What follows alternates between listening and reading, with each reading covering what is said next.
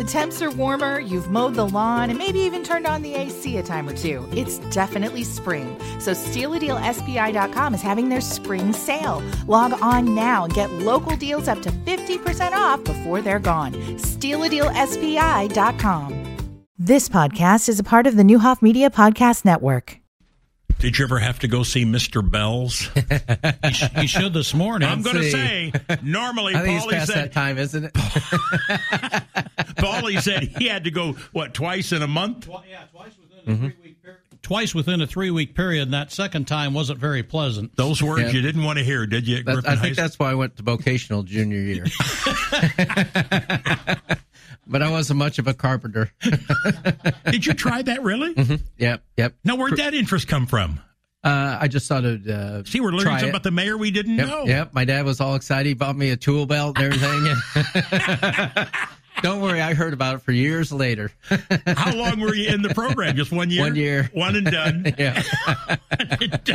A carpenter. I almost didn't make it to the job site. You know, they used to build houses over there at Franklin Park. Sure. And so I didn't want to go out there. And last day, they called me out. So I had to spray paint that door. They said, here's how you do it. Don't create any bubbles. And I feel sorry for whoever bought that house because there's bubbles galore on that door, I'm sure. Can you fix anything at home now? Actually, I went to Black's Hardware and worked, and that's where I learned a lot about plumbing, electrical, things of that nature. So I can dabble a little bit. Where'd the interest come from in the banking industry? How'd you get started in that? Actually, when I was at Black's, I just applied around town and ended up landing a job at that time Illinois National Bank. Okay. As where it was, it's now PNC. It's north of the old state capitol. Then it became First of America. Then it became National City, and then PNC now. But then I went from when it was National City, that's when I went to Security Bank and started their business development products. Before they didn't have any commercial side. And then what prompted the move into the public sector to run for city treasurer? Well, it's when you're involved with it. When my dad was running for mayor and actually streets commissioner. Prior to that, Jimmy Dunham was my uncle. Oh, so that's right. It goes way back. Yeah. And so that's where it kind of got in the blood, so to speak.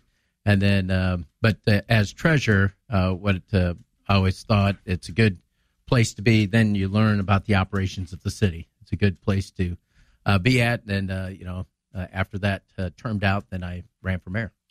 Well, I know you don't hope so, but is this like Secretary of State? That's a stepping stone to governor. Is the city treasurer a stepping stone to becoming mayor? Evidently, you did it. And now you've got a challenger who wants to do that same thing. What in that office prepares you to be the mayor? Well, you're the city's banker. You take care of the deposits, and you're kind of the checks and balance to Office of Budget Management. Director McCarty, that's more on the administration side, appointed by the mayor. And then the treasurer is an elected official citywide, just like the mayor is. Same with the city clerk. And so, that's how the structure's set up. But, I think anytime you're serving at a citywide capacity, you get a greater understanding.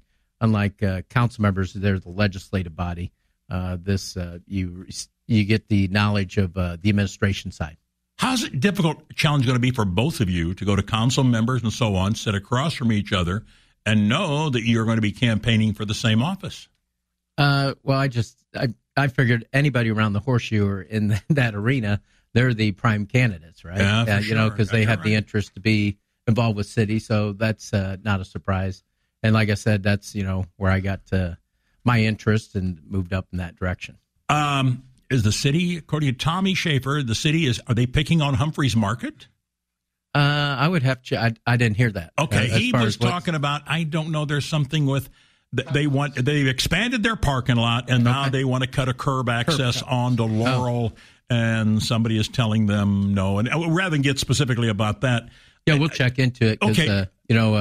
Way back, that's the neighborhood market, my parents went to. And, did they really? Yeah. And so with those curb cuts, usually if it's, there's access that you have to, the traffic safety standards, I think that's what they're have to be aware of. So I'll check with Director Bottom and see what the hang-up is, if any, and hopefully there's a way to get around that.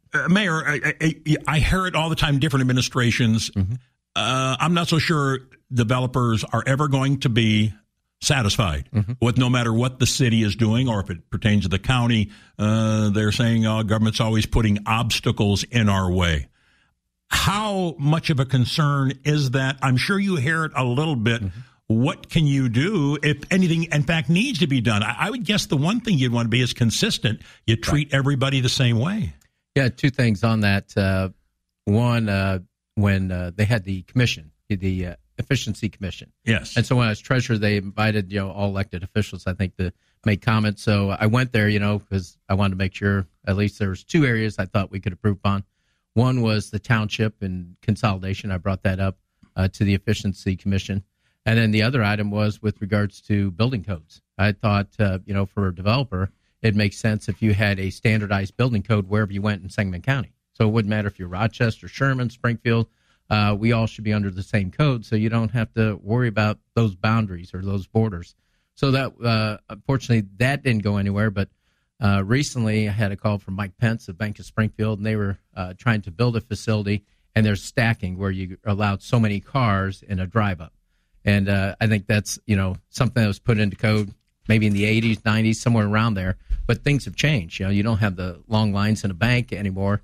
And so I've asked the Chamber of Commerce, Mike Murphy, working with Public Works, and then I think Ryan McCrady's on that group. But they formed a group to take a look at our entire code to see how we can be more business-friendly. And because some of the code, was written back in the 80s or 90s, we need to update it, especially from the business standpoint, and bring it up to today's standards. Somebody called in and said, well, the aldermen, some of them are in dealing with certain people, and they're protecting competition or protecting their friend. And I said, give me names and examples. That's all. And say who you are. Give me names and examples. I'm sure there are people who know people and try to influence that. How challenging is that for you? Well, it's extremely challenging. It can be frustrating. I think it was Dave that called. Yeah, with sure. regards to that. So the one I can point to, and it's a point of aggravation because we need workforce development. Everybody understands that. We have dilapidated housing. Everybody understands that. Well, we brought Calvin Pitts, he owns Bone Training Institute, to refurbish housing. And so, unfortunately, the council didn't support it, and how it got hung up was there's a particular union that has influence, and they, and according to Corporation Council, has nothing to do with what the request was. But unfortunately, they held him to that higher standard and denied the request. And so the housing still sits there dilapidating. The good news is we'll continue to move that direction. But the other thing is we recently received word that we're one of 7 cities throughout the country that's receiving a Harvard Fellow. It's from Bloomberg Harvard Institute for Cities. And they selected our project. It's the whole block restoration anchor project. And that person's going to serve 2 years here to help us move that initiative forward because they want it to become a model that can be used not only in Springfield, but throughout the country. Did Mr. Pitts owe that union some money? What was the bone of contention there? Well, it was disputed, and so he ended up paying it under dispute, and that's what he wrote in the memo line. And unfortunately, the union, I think it was their attorney, sent it back and said, we're not going to accept the check. So there's weeks that passed, and so he went ahead and paid it. And then they came back and said, oh, by the way, you missed the deadline by a day, so you owe us for our attorney's fees. So it was about the same amount as the $3,000, whatever the case may be. But in this time, everybody's struggling, right? During the pandemic, the most frustrating thing is when people can't work together. They say they want development on the east side, but sometimes their actions don't follow their words. Have you ever taken money from that union? Oh, yeah. Yep. You have? Yep. Uh-huh. At one time when you first ran for mayor or treasurer or whatever? Right. How do you determine who you're going to take money from and who you're not going to take money from? Because we hope all of them are in the reason to give money because they want better government. Right. We hope that's the reason. Right. Some may think nod, wink, wink, that they want access or influence. Right. How do you separate that? How do you determine it? And obviously, if they gave you money once, you don't think this particular union or unions will probably give you money this time. Well, they didn't give me money last 4 years time. ago? Right, Okay. Right. So that's the challenge. And, but it is when, how I approach the office of mayor especially is you have to judge the project at hand on its merits. And so there's times we agree, sometimes we don't agree. And unfortunately, just like any supporter, if they agree with the majority of your items, hopefully they support you. But in this particular case, that's not not it. But, so it is what it is. I look at what's in the best interest of the city and moving that forward. So I don't get concerned about making a donor mad because, it's just that's just how I approach it. I approach it differently than others. I'm kind of an anomaly. I learned from my father, and it's always about representing the general public and, trying to do what's in the best interest of the city. And that's how I approach things, regardless of that portion of it. Why is Springfield a better place today than it was 3.5 years ago? When you sworn in for your second term, why are we better now than we were 3.5 years ago? Well, we're moving in a lot better direction. We ushered through a pandemic, 2 years of the pandemic, did it better than most other cities, I would say, probably better than, the majority anyway. When you had social unrest, we didn't have that here. That was due to our community engagement on several different factors. But it's how we approach things and having an open door policy. I think having a place where people feel comfortable in coming to city council and vetting their views, I think that helped tamp things down, so to speak. But we weren't a rubber stamp for the governor's direction. We were the first city that had the mask mandate. We're the first city to probably go against the governor's orders in October when we were trying to keep restaurants open.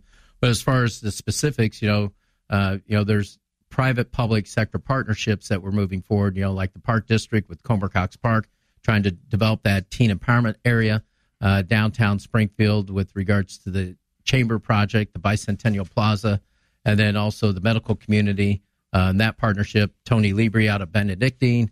But really the litmus test is the private development. And, it might seem they moved here, but Portillo's, we talked about it. Sure. They built 2 Portillo's in the country, and they were looking at Orlando and some other locations. The 2 they chose was Springfield and Chicago. And I tried to get them at other locations in Springfield because I thought they were better, on Stevenson Drive. That would have been a perfect one because that have that Route 66 theme, being the 66 store. But they located where they are. The benefit of that is, they did it because of how they run their model. They make a decision that goes against their model. Someone's getting fired if it doesn't work out. But this is where it's said to land because of the traffic as well as the households in that area. But what you wouldn't want during a pandemic is that corner vacated and being a vacated Walgreens. So they saw the value in Springfield. We're seeing the value in Springfield from outside developers. We're having a discussion with the Wyndham. There's the individual that now has the banknote for Booth Ferguson. They bought PNC. It's my understanding they bought PNC Bank, Illinois Building. So you have outside developers looking at Springfield as a prime area for development, and it's a matter of we can thread that needle and make it happen to do what's in the best interest of the city, because a lot of times developers will come like to the Myers Building, try to put their model here, and unfortunately that didn't work out, or fortunately maybe it didn't work out because what we wanted them to do is change the model to fit our needs. We're not a rubber stamp, but we want them to customize to what we believe is in the best interest of the city and moving development that direction. Without giving inside information, let's talk about the Wyndham. You're looking at a compromise. Does that mean maybe retain some rooms for overnight guests, and the other then would be for people who want to reside there? Is that in play, and what does the council have to do? They have to give you 7 yes votes, or not you. There must be 7 votes to agree to that. Is that right? Correct, because it went to regional planning, and the majority didn't approve it. They 2 people voted present, so now it needs a supermajority to pass the city council. Where we're at, it split 5-5 last time. It needed 7 votes. So we did have the regroup with the developer, giving a presentation to the council members 2 at a time, and changing that model because what he wanted originally was build it all out in apartments. We said that's not going to work. We're a convention town. That's where he agreed to leave the convention space and 80 hotel rooms. And we always felt you needed more hotel rooms. And so in discussions, he's up to 100 now, 300 apartments, and that's what it sits right now. But it needs a reconsideration from someone from the prevailing side. So tomorrow night, so when we'll have the meeting, Alderman Redpath, Donlin, and Alderman Fulgenzi will be there. Alderwoman DeCenzo and Hanna are going to be gone. So one of those 3 have to vote to bring it out for reconsideration, and then we can have that discussion. Where it sits now is either vote as is, with the 100 hotel rooms, 300 apartments. And if you want to take a look at what they could be, I think it's Vivo.com. They're the other kind of entity that does this, like similar to Good Homes. Good Homes is kind of trying to move that direction. But the options are leave the rooms as a Wyndham. They refresh the hotel rooms, and then so they'll operate, keep them open for operation while they do the apartments. The other option was changing the flag to a Marriott. If you do that, there's a chance that they'd have to close it down because the Marriott will not put their flag, so to speak, on a development under construction. So that's the risk you run there. The other option, of course, is to vote it down, and then it goes back to Al Rajabi, the current owner. He says he's going to retain it. He's not going to put it into receivership and move that direction. So you're rolling the dice on what happens there. And it's currently zoned for 200 apartments, 200 hotel rooms. And so that's what we're trying to deal with. What's the proper mix to move forward? What do you do with the utility bill? Because he has a sizable amount of money that he owes the city. And again, the question is going to be, so why would the city let that hotel get to that point owing money where a resident doesn't have that much leeway? Well, in that it was a workout situation. Originally, in November of 2021, we had an executive session. I think it was brought up here, but regardless, the terms were known at that point. Okay. So we put a lien on the property. So we are protected from that standpoint. The other thing is why you leave the electricity running is because we have our communications antenna on top of the building, so you have to do it from that standpoint. But the whole intent is it was agreed upon that during refinance or the sale of the property, that's when he'd be able to settle up. He had made a sizable payment, I think $100,000 or plus in June, I believe. But on that, that's how he kept the utility protected with regards to usage of the electricity and the water. He claimed that if there's not an agreement, he's just going to use it for subsidized housing. Was he serious about that, or was that just kind of a scare tactic to get everybody's attention?